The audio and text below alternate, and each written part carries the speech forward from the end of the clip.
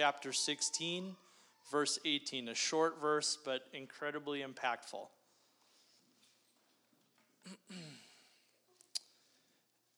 Everyone who divorces his wife and marries another commits adultery. And he who marries a woman divorced from her husband commits adultery. Thank you, Pete. Morning, church. We have a tougher topic this morning.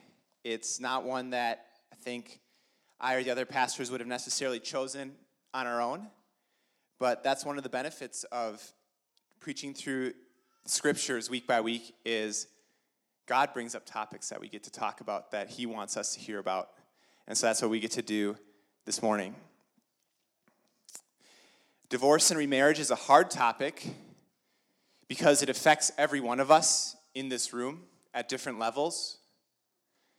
I remember that when I was growing up, I watched marriages on both sides of my family crumble. And I can see the lingering effects still today, many years later.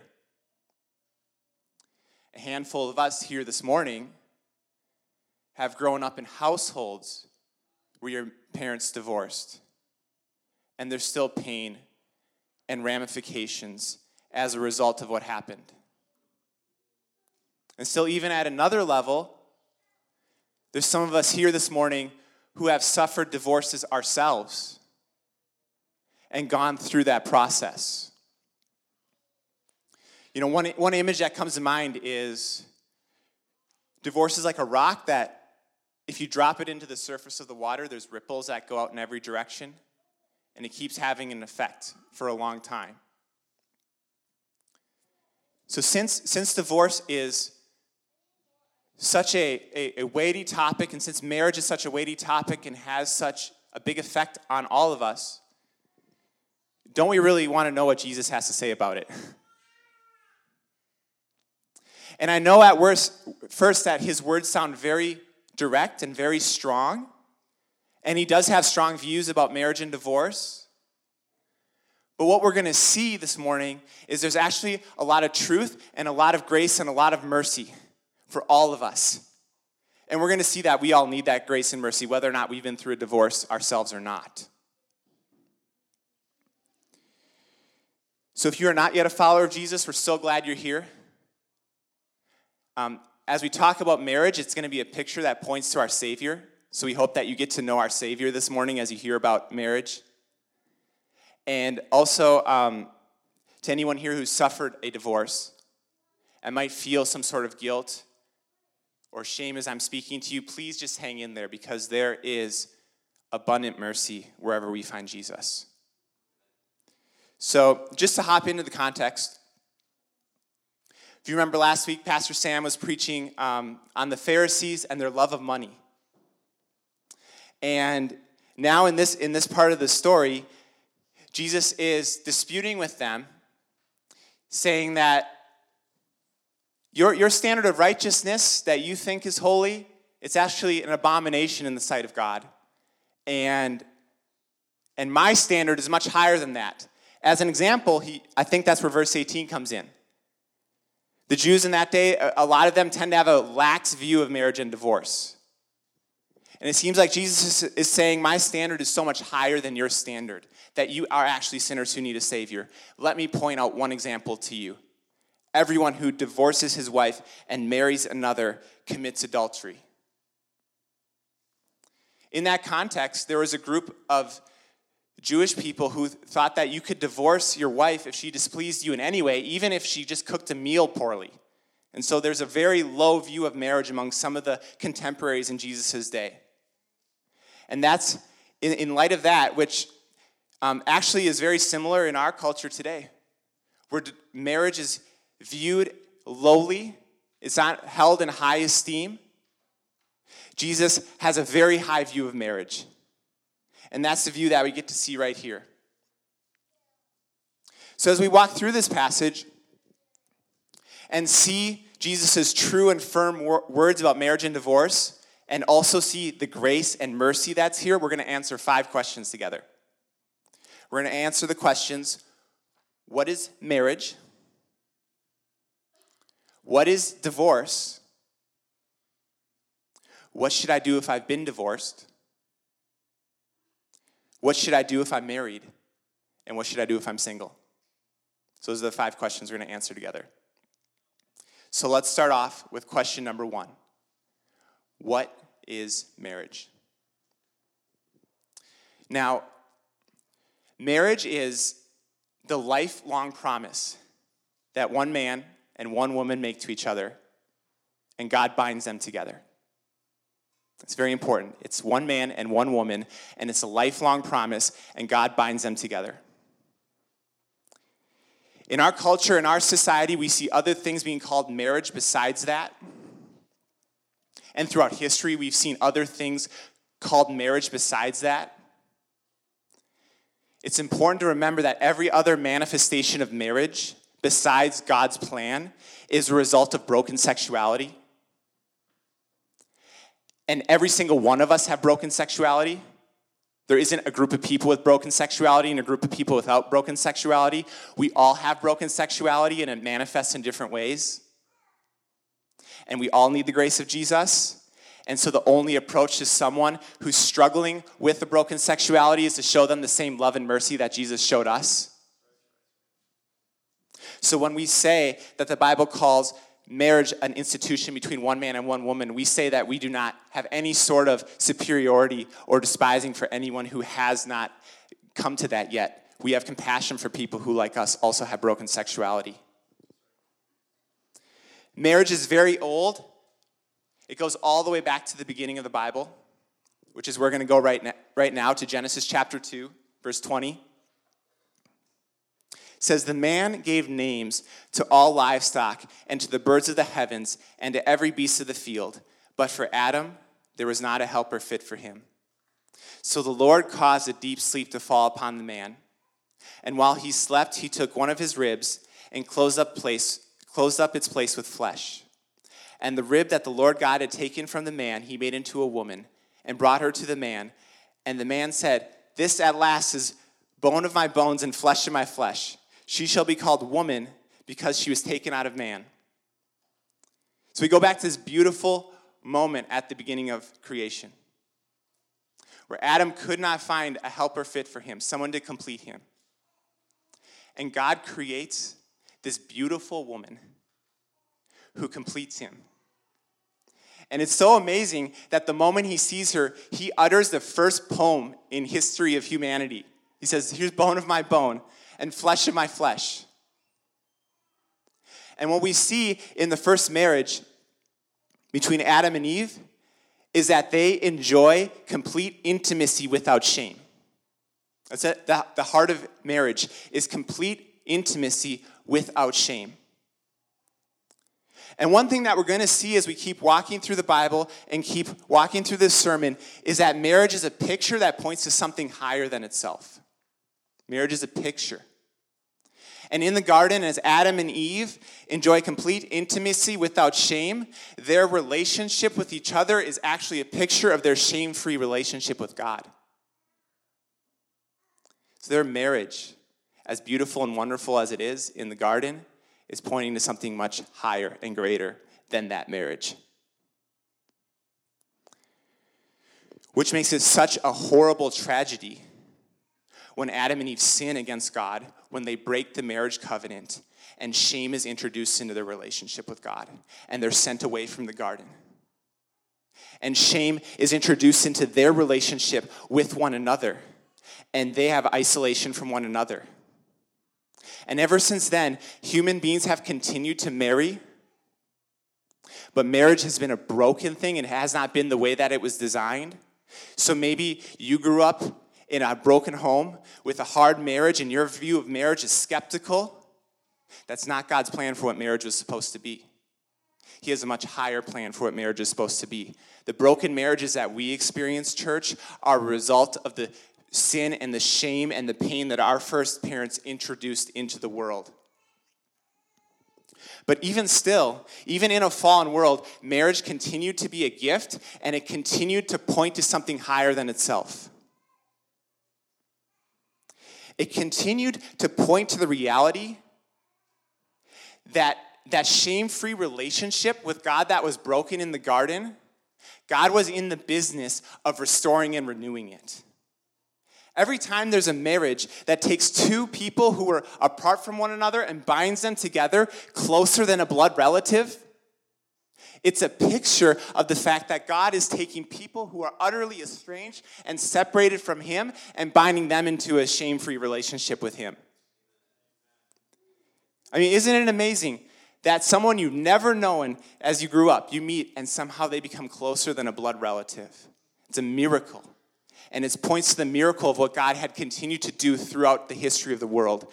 We see that when he rescues his people Israel out of slavery in Egypt and brings them out into the wilderness and has a meal with them and unites with them. There's a lot of clues in the text that he was marrying his people. Here's one of them. In Jeremiah chapter 31, when it's talking about God's relationship with his people, it says, "Behold, the days are coming, declares the Lord, when I will make a new covenant, a new marriage with the house of Israel and with the house of Judah. Not like the covenant I made with their fathers on the day when I took them by the hand to bring them out of the land of Egypt. My covenant that they broke, here it is, though I was their husband, declares the Lord." So God saw himself as married to his people. They were faithless to him, and that's why there's this broken relationship between God and his people in the Old Testament. This, just like there was a broken relationship between God and Adam and Eve.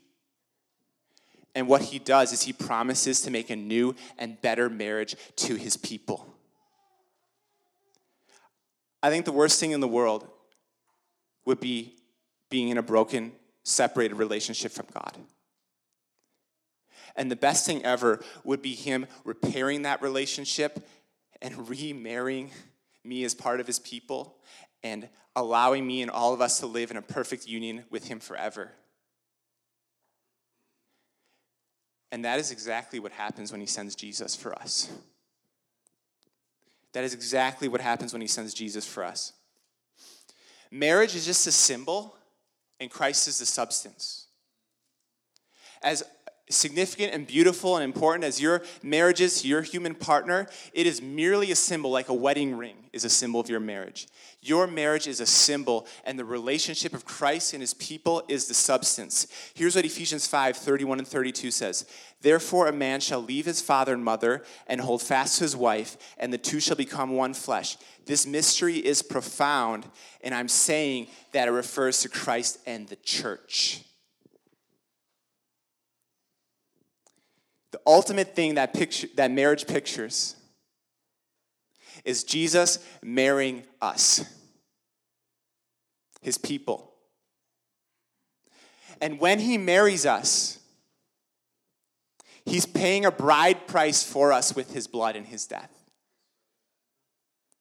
And he's not paying the bride price for a bride that is worthy of being married.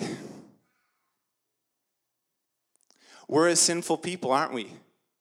We don't deserve to be in a relationship with Jesus in the least.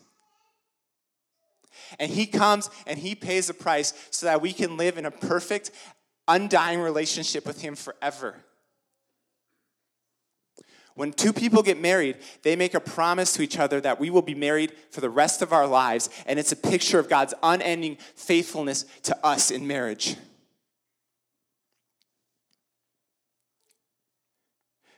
The result of that means, and this is where it kind of comes home, is that your marriage points to the relationship between Jesus and his people. Which means that every decision, every moment in your marriage matters. Every moment matters in your marriage because it's all a picture pointing to Jesus. So if your marriage is meant to be a pointer and a picture of Jesus, and the picture is marred and distorted, it's making an untrue, low statement about Jesus. So we have a call, church, to defend our marriages. How you talk to your spouse this afternoon as you drive home in the car matters, because that's part of your marriage pointing to Jesus. How you work through disagreement with your spouse matters, because that points to and reflects on Jesus. How you work through sin that your spouse commits against you matters because it reflects on Jesus. Since all of marriage points to Jesus, all of marriage matters because it's all reflecting on Jesus. So marriage is a shame-free relationship that points to the ultimate shame-free relationship. That's what marriage is. Question 2, what is divorce? Divorce is the breaking of those promises and the splintering apart of what God united together. That's divorce. Divorce so wounds the heart of God because it reflects poorly on him. Our God is a promise-keeping God who never breaks his promises. So when we break our promises to one another, it wounds his heart because it reflects poorly on him.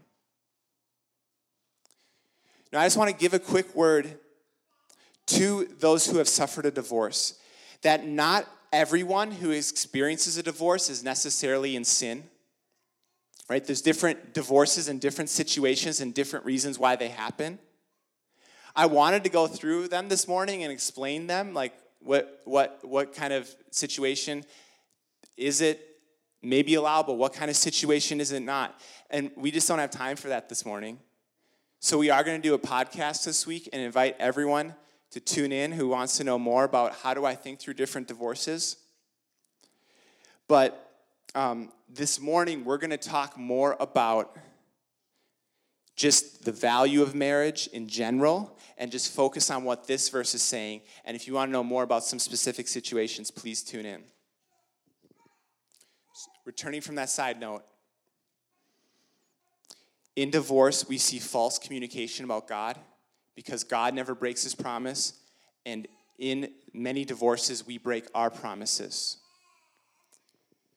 So often, this pain manifests the most in children of divorce, who were learning from their parents what a promise-keeping God is like, and that image was broken for them.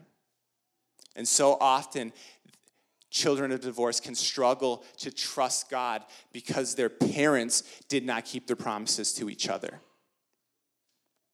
And I believe, church, that because of the devastating effects of divorce on the couples who divorce, upon their children, and upon their communities, is one reason why Jesus holds marriage so highly and says this verse.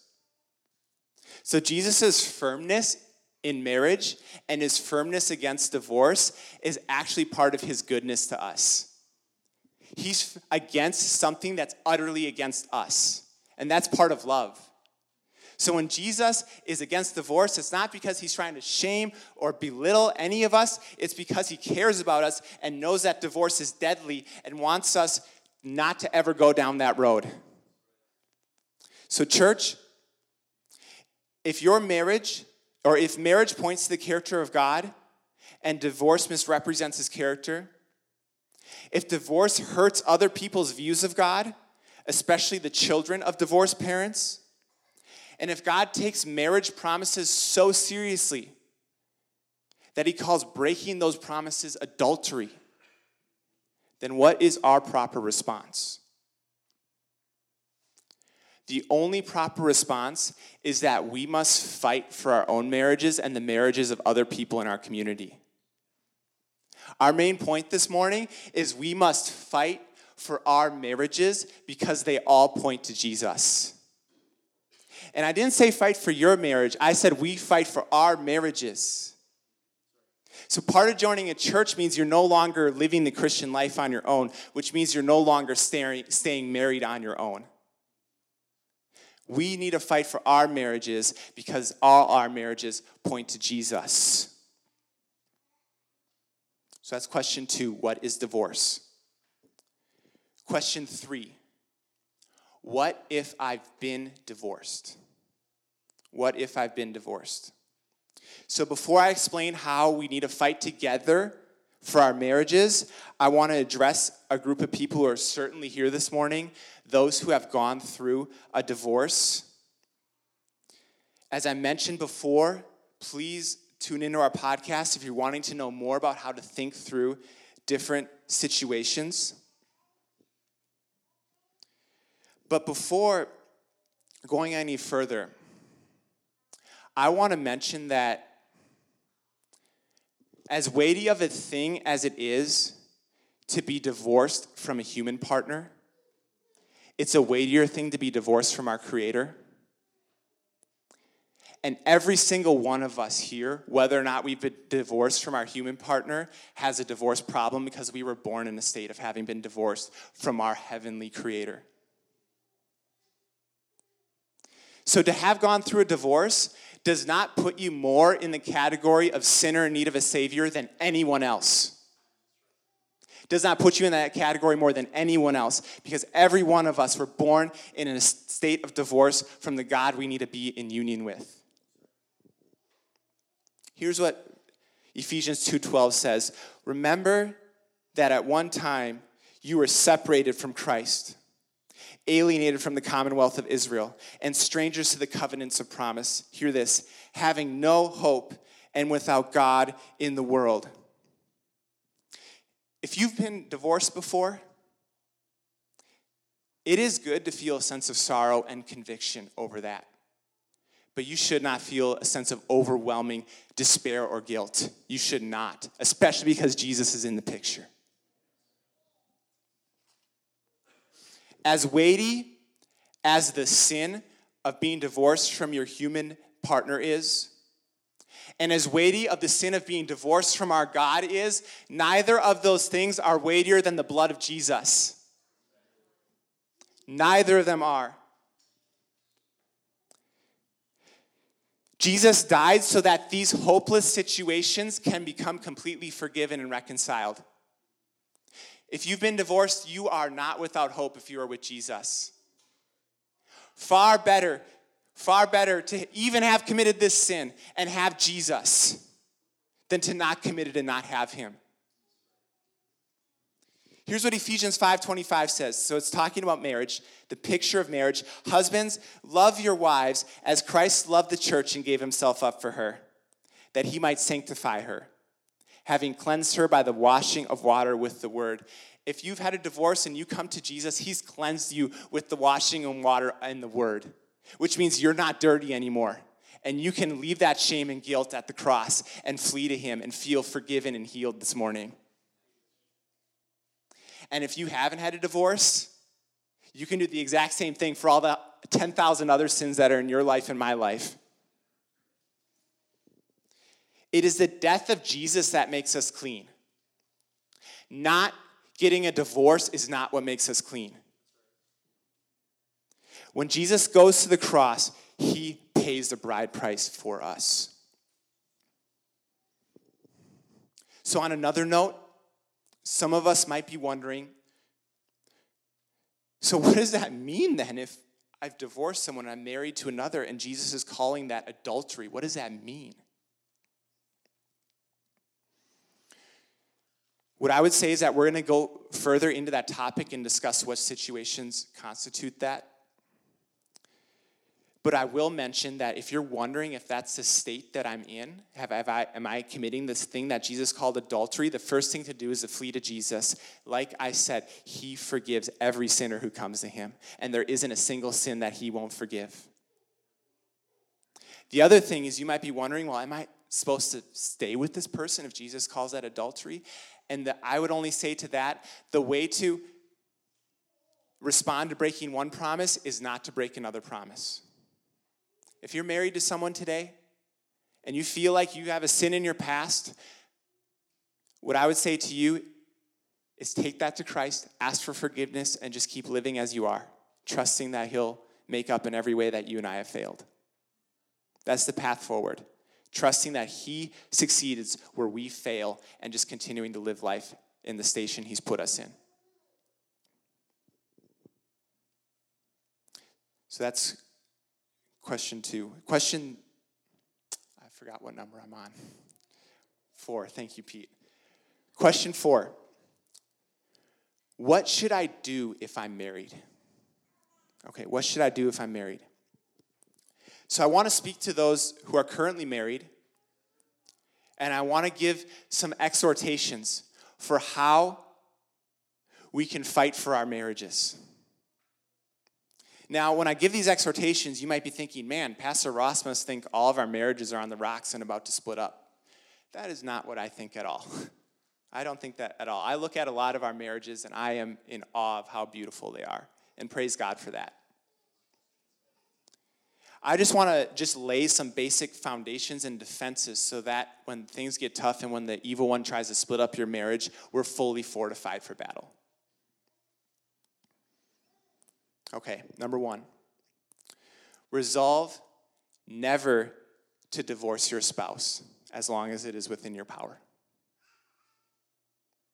So I want to remind you who are married this morning that you made a lifelong promise before God and before others to the person you're married to. And I just want to call you in the context of our community and by the grace of God to keep that promise no matter what. I fully believe that 30 years from now, if we live by the grace of God and we keep our promises seriously, there could be 0 divorces of the marriages in this room right here. That is very possible.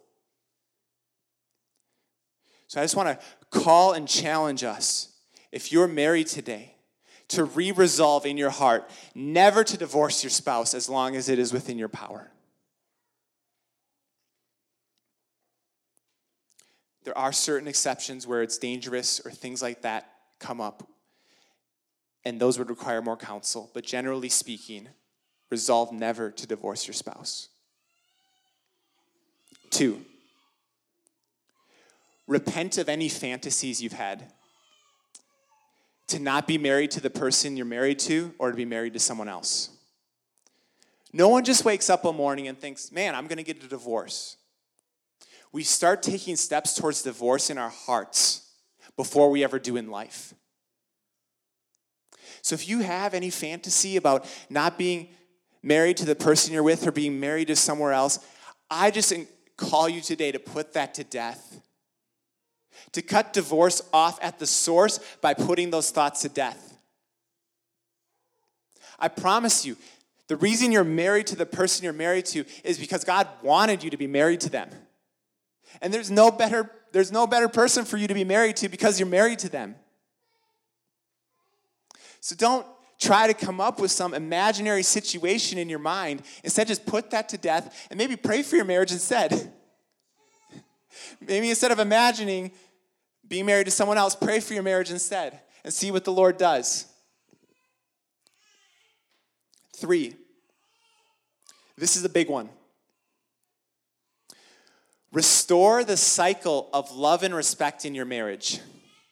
Restore the cycle of showing love and respect in your marriage, even if the other person isn't. So both couples need love and respect in a marriage from the other person. In Ephesians, which we were talking about, talks about husbands especially showing love to their wives, and wives especially showing respect to their husbands.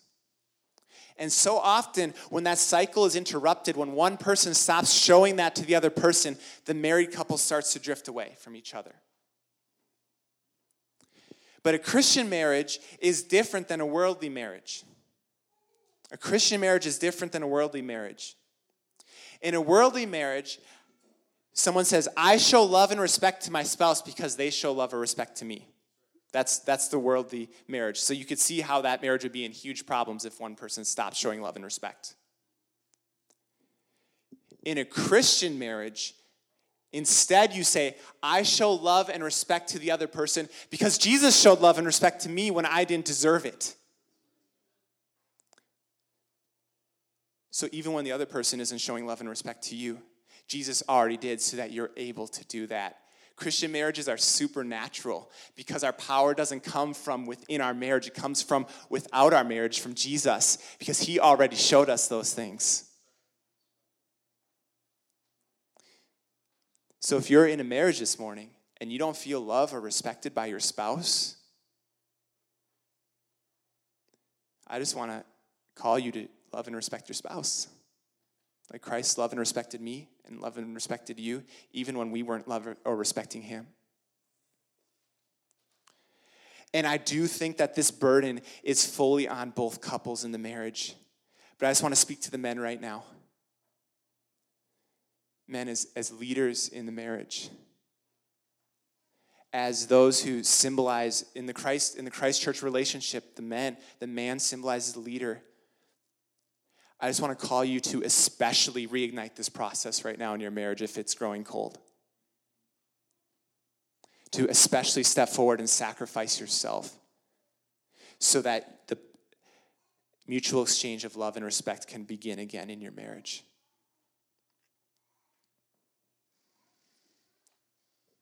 Now, I want to move on to the singles. Okay. What should I do if I'm single?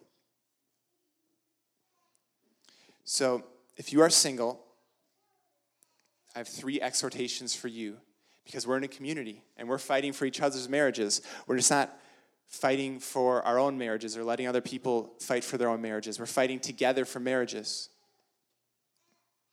What are 3 things that you can do to serve others?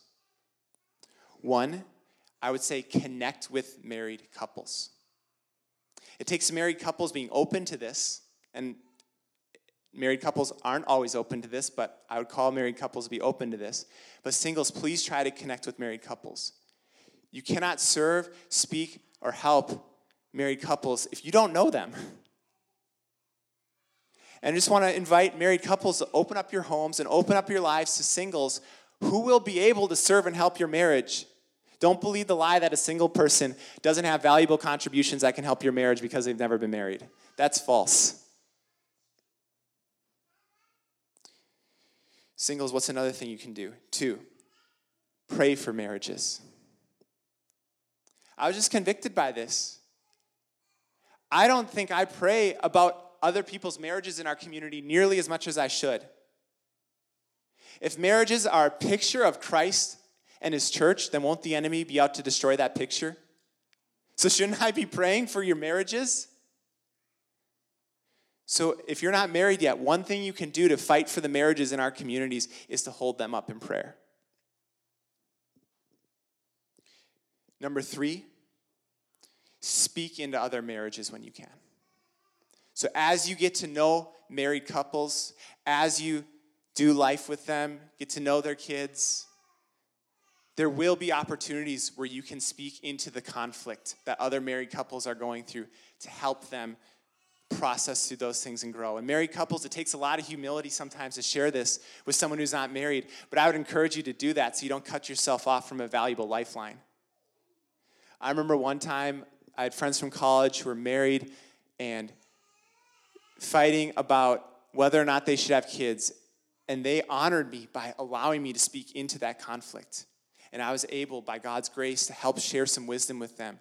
And so I would just say, married couples, please be open to hearing from the singles about how you can grow in your marriage. One final word to the singles. As a single person, you are not incomplete. And you are very useful to this community and to the Lord. I said before that marriage is just a symbol and Christ has the substance. You might not have marriage, but if you have Christ, you have the thing that marriage is pointing to. So if you lose your wedding ring, but you still have your spouse, would you despair or be upset? I mean, you would, but you still go on and you still love that person and they still love you and you guys would still do great things for the Lord. So don't stop doing great things for the Lord because you're not married. You have the thing that marriage is pointing to. Marriage ultimately points forward to the day that Jesus will marry his people. And I would prefer to remain single every single day of my life if I got to be a part of that marriage. Which, if you are a single person and you are in Christ, you're more married than a married person will ever be somehow.